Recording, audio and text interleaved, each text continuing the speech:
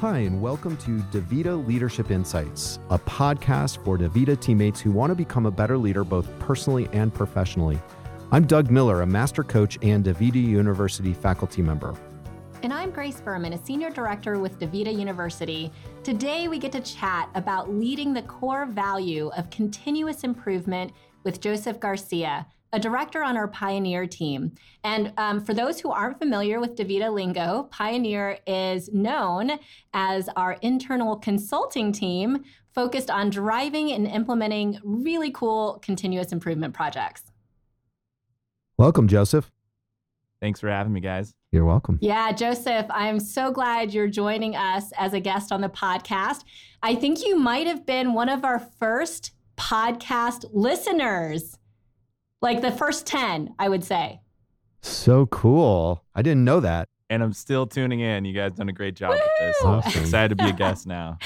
Awesome. Thank you so much for being a listener and for being a guest now. And you've given us such great feedback and suggestions over, has it been like almost 3 years?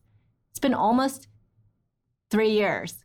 Can you believe that, Doug? I can't believe that. I thought you were going to say 2 years. I was really thinking it was 2 years, but maybe my math is wrong, but we can go back and check that out. But either way, Joseph, speaking of continuous improvement, Doug and I are going to get better at counting our years here. And we are so excited about hearing more from you about our core value at DaVita. It's one of our 7 core values, continuous improvement. It means never stand still, never satisfied. Individually and as part of a team, constantly looks at what we do and asks, how can we do this better?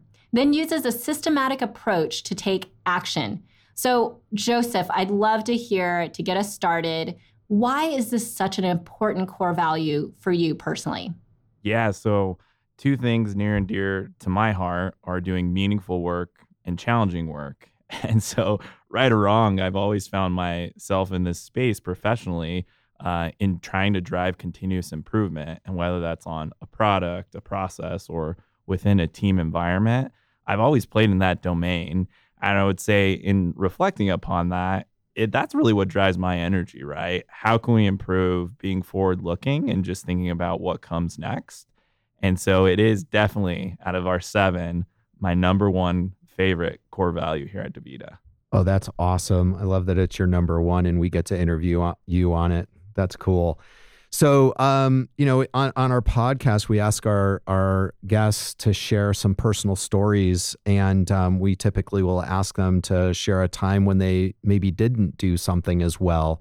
So wondering if you'd be willing to share a time when you weren't doing this and when you didn't lead with the core value of continuous improvement. Good news, Doug and Grace. I have many to choose from, but I'll share one on the people leader front. So there was a time in my career where I was just stagnant on my people leadership skills.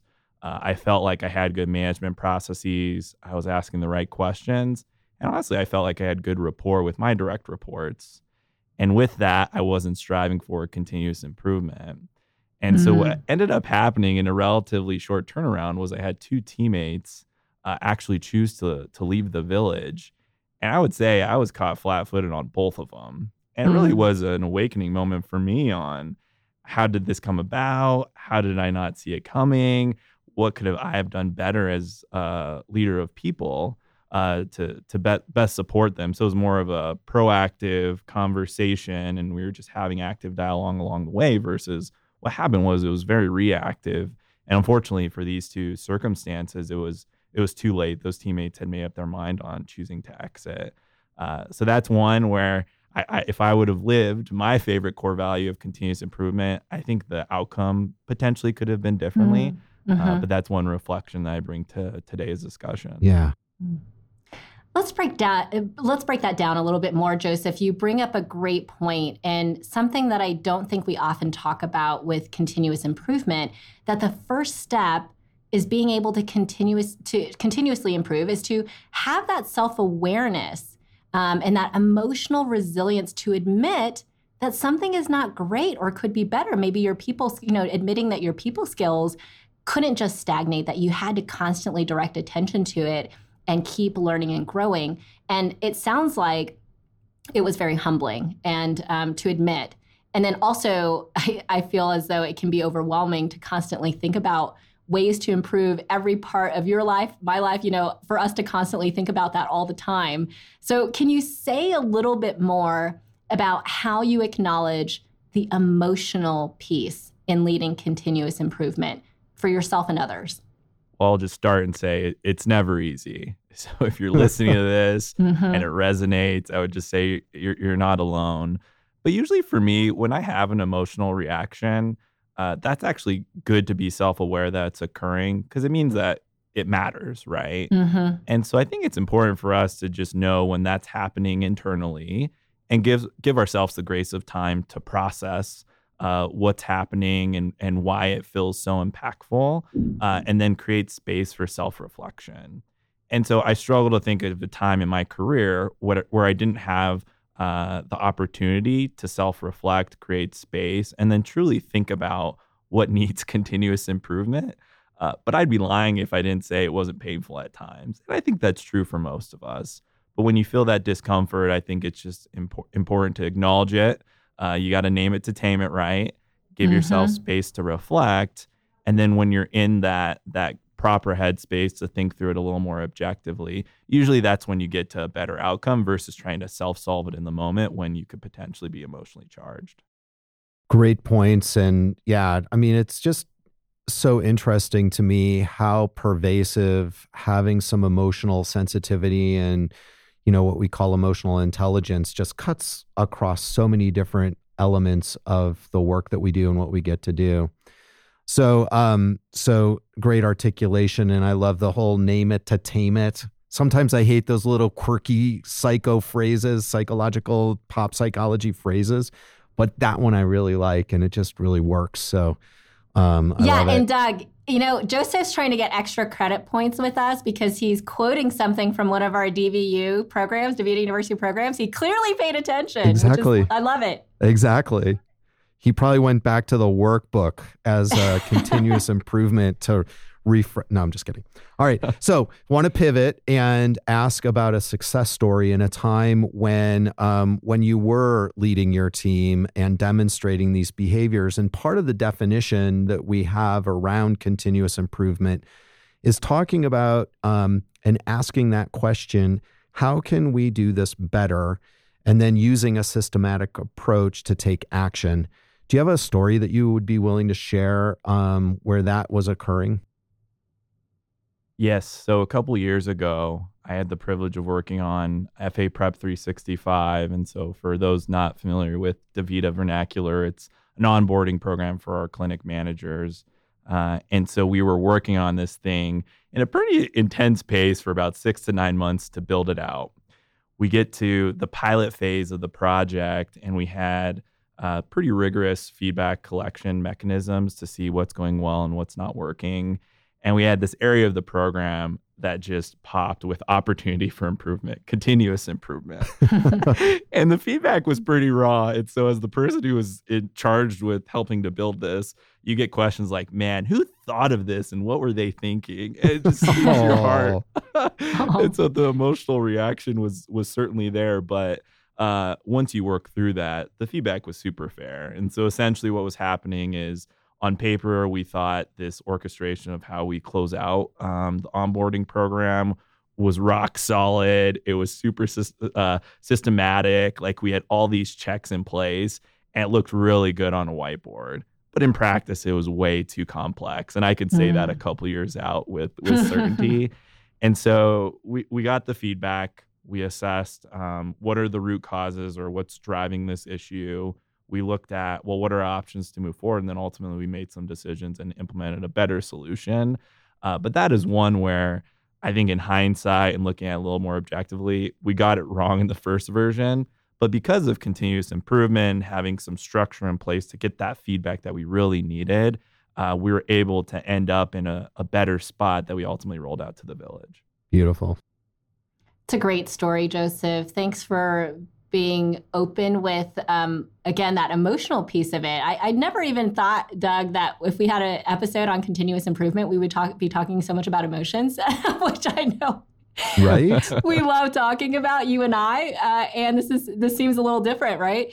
And it is so true. Like you were saying, you were so connected to it, Joseph, and to hear that feedback can be crushing. And in some ways, continuous improvement, you have to, I don't know if I like the term growing thicker skin, but essentially being able to acknowledge the emotional reaction and then setting that aside and really asking yourself, okay, what do I tease out from here so that I can learn from this, right? And not letting that emotional piece take the best of you.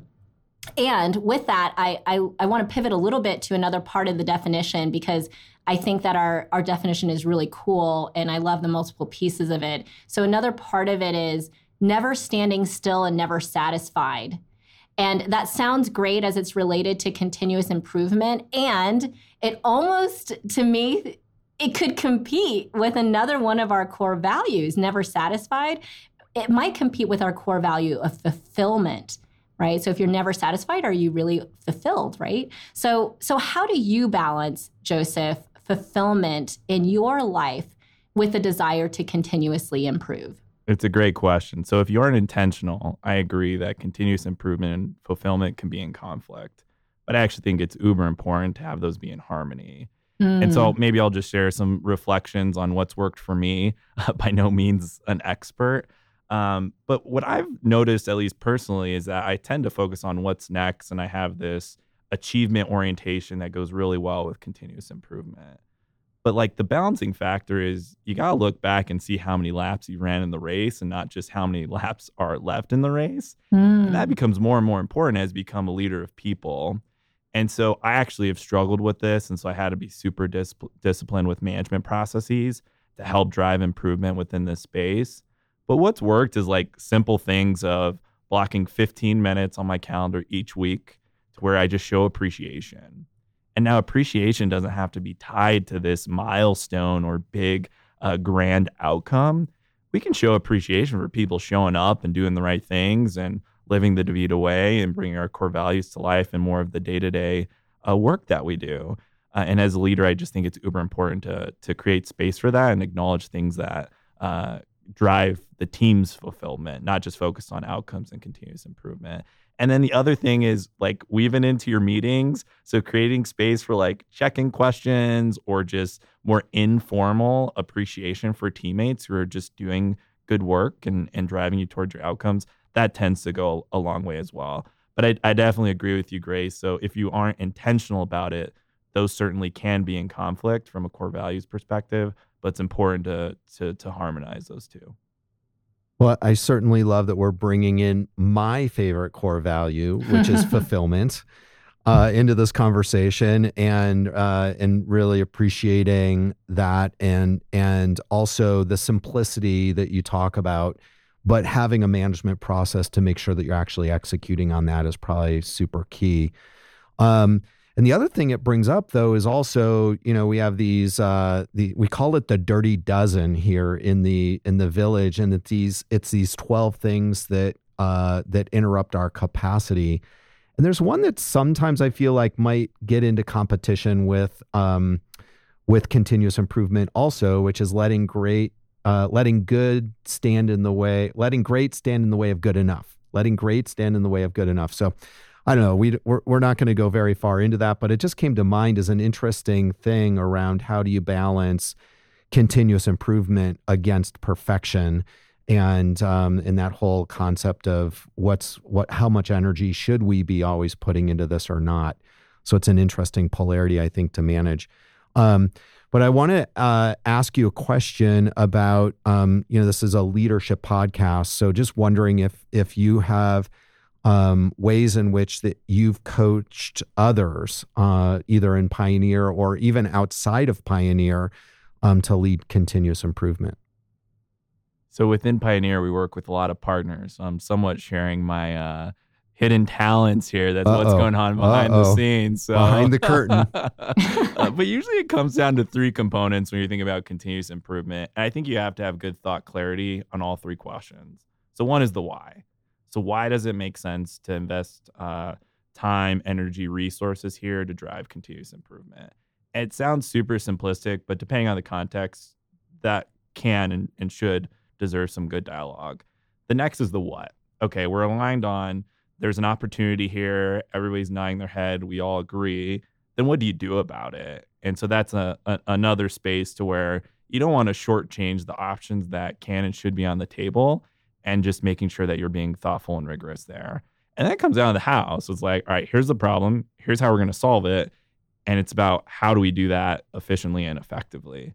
So usually when I'm working with my partners, usually we're playing in one of those three spaces.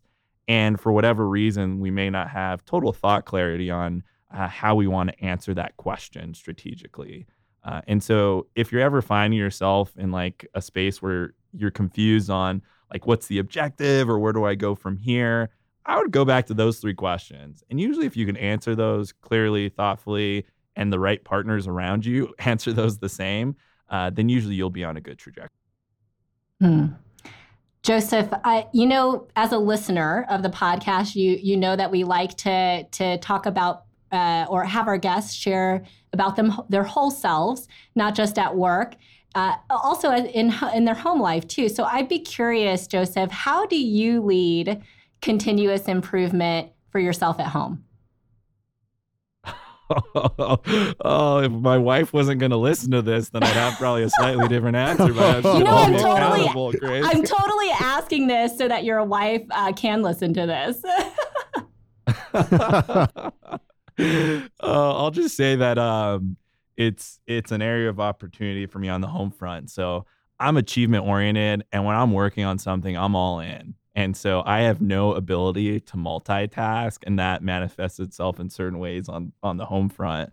But honestly, what works for us at home, and so my wife is definitely a part of the equation, is we have kind of these once a year conversations of like, what's important to us, what role do we each play in that, and then where do I need to step up my game? And honestly, usually, Grace, my biggest opportunity is just being present. So sometimes when I'm physically present, I'm not mentally present. And that's been on my list of improvement for a few years. So hopefully 2022 will be the year I get a better grade on that one. But that's how it's kind of broken down on the personal front and what I've been trying to work on within that space. Love it. And your wife did actually prompt us to ask that when she heard that we were interviewing you. She's like, make sure to get that in there. So just kidding. I think she'll be happy with your answer. We end all of our episodes, right? Yeah, it's a good answer. We end all our episodes the same way. What's one practical tip you would give our listeners to try right away and lead themselves and others with the core value of continuous improvement? Pick one thing you want to continuously improve and make it happen. Awesome. Love it. Thanks so much. I love that simple stated tip there. And thanks so much for taking the time to join us. I love that you're on the other side of the mic this time, the other side of the podcast. And thanks so much for what you do for the village. Thank you, Joseph. Thanks for having me. That was an energizing discussion with Joseph. I loved his tip at the end to choose one thing that you want to continuously improve and then make it happen.